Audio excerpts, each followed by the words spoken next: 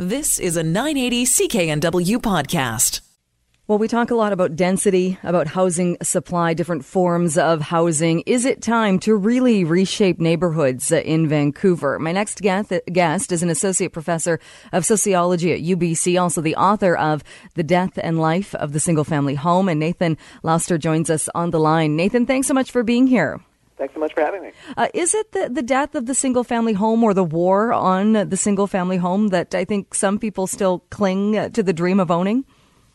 I think we definitely have a city here in Vancouver as a metropolitan area. We've moved further away from the single-family detached house than any other metropolis in North America at this point in terms of how many people are living outside of that particular circumstance.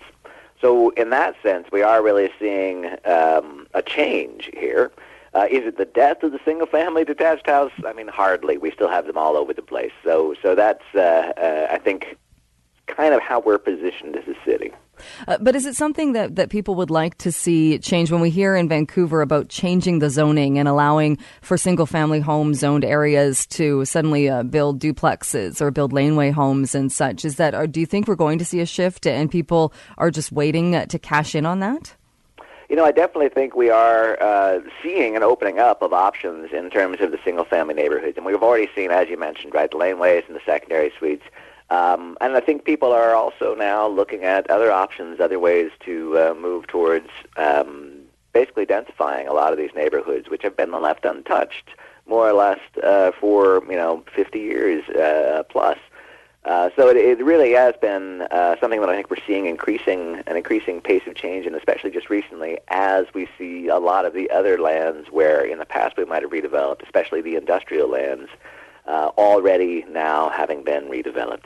So there's not a whole lot of other places to go aside from the agricultural lands, which we want to protect in terms of the ALR, aside from going up the mountainside, which again we want to protect in terms of the natural beauty of the area. So I think a lot of people really are looking at how else do we accommodate more people in this metropolis if we want to continue to grow, besides starting to open up these single-family residential neighborhoods, which really do occupy an enormous amount of our land. Is it a difference as well, or is it more of an accepted thing when we look at streets like Cambie and Oak Street and Granville Street, where we look at these main roads where the single-family homes have come crashing down, being demolished and replaced with row housing and such? Is there less of a feel of a loss of community when we're doing that rather than going right into the more residential communities with residential streets and such? It's an interesting question. I feel like the notion of community is kind of tricky here, right? I mean, what do we mean by community? Oftentimes what we're interested in when we're sort of signifying community is something recognizable, some recognizable neighborhood. And, I mean, it varies where we get that across the city. Oftentimes it's actually the commercial streetscapes, streets like Cambie or Broadway or Main Street that actually provide a sense of community in that sense. And that doesn't really change when you actually have a new set of commercial operators come in. It can still be a source of community, despite the fact that the community itself and who patronizes those businesses might change. But that said, I mean, I think that the notion that single-family detached houses build community and other kinds of structures don't, I think is just wrong. There's real evidence that we see communities develop in a diverse set of housing types. So I don't think that we're necessarily losing community when we lose single-family detached houses. In fact, we might actually be creating less isolation for many people by virtue of the ways that they run into their neighbors more often in other kinds of housing.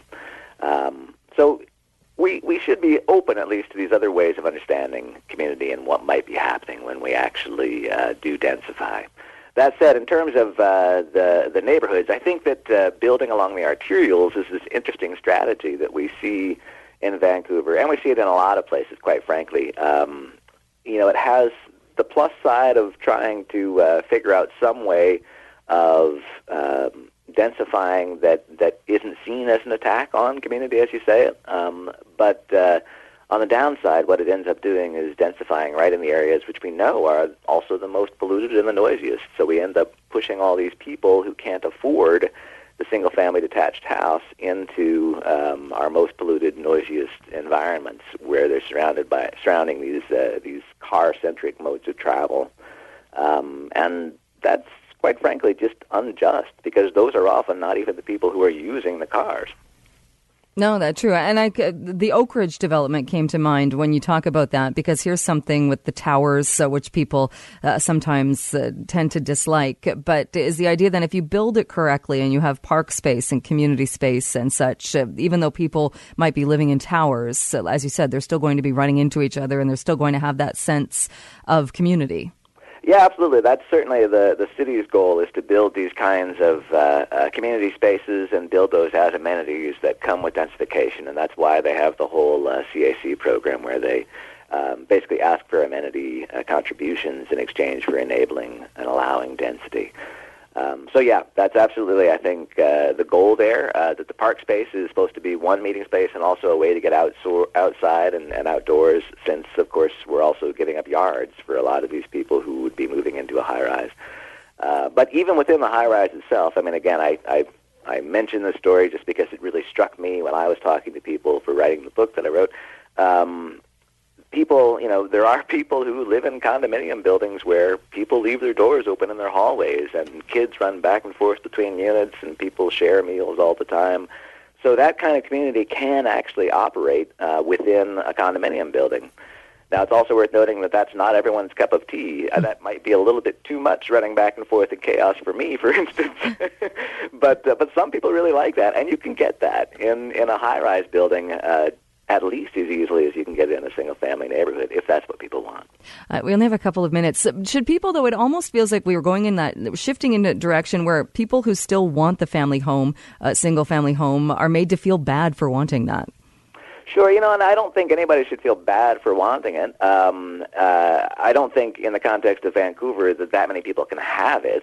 So I don't think that anyone should feel like this is a terrible thing, but I do think that we've been treating the single-family detached house as like the living standard that everyone should have. And as a matter of fact, we've been legislating that most of our laws should be locked up for single-family detached houses.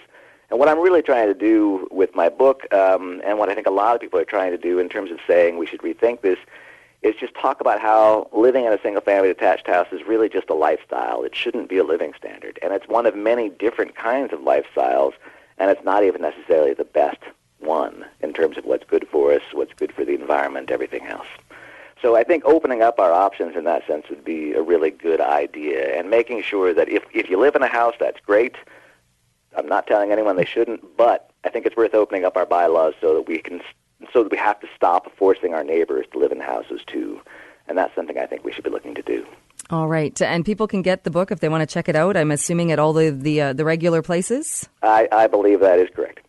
All right. Well, Nathan, we're out of time, but thank you so much. Interesting topic. Thanks for coming on the show. Thanks for having me on. All right. That is Nathan Lauster, an associate professor of sociology at UBC, also the author of The Death and Life of the Single Family Home, if you wanted to check out his book. You've been listening to a 980 CKNW podcast. Listen live at cknw.com, the Radio Player Canada app, tune in, Amazon Alexa, HD Radio at 101.1 FM HD2, and on the AM dial, 980 CKNW.